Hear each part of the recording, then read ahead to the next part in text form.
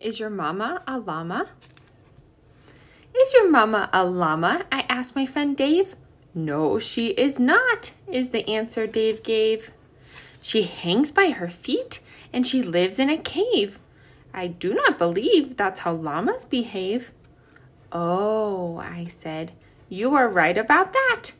I think that your mama sounds more like a bat. Is your mama a llama? I asked my friend Fred. No, she is not, is what Freddie said. She has a long neck and white feathers and wings.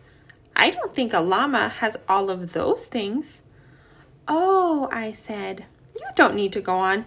I think that your mama must be a swan. Is your mama a llama? I asked my friend Jane. No, she is not, Jane politely explained. She grazes on grass and likes to say moo. I don't think that is what a llama would do. Oh, I said, I understand now.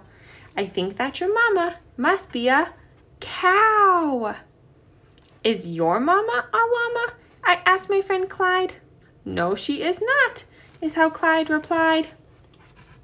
She's got flippers and whiskers and eats fish all day. I do not think llamas act quite in that way. Oh, I said, I'm beginning to feel that your mama must really be a seal. Is your mama a llama? I asked my friend Rhonda. No, she is not, is how Rhonda responded. She's got big hind legs and a pocket for me, so I don't think a llama is what she could be. Oh, I said, that is certainly true. I think that your mama's a kangaroo. Is your mama a llama? I asked my friend Lynn. Oh, Lloyd, don't be silly, Lynn said with a grin.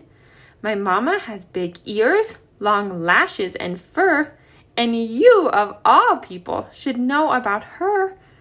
Our mamas belong to the same herd, and you know all about llamas 'cause you are one too.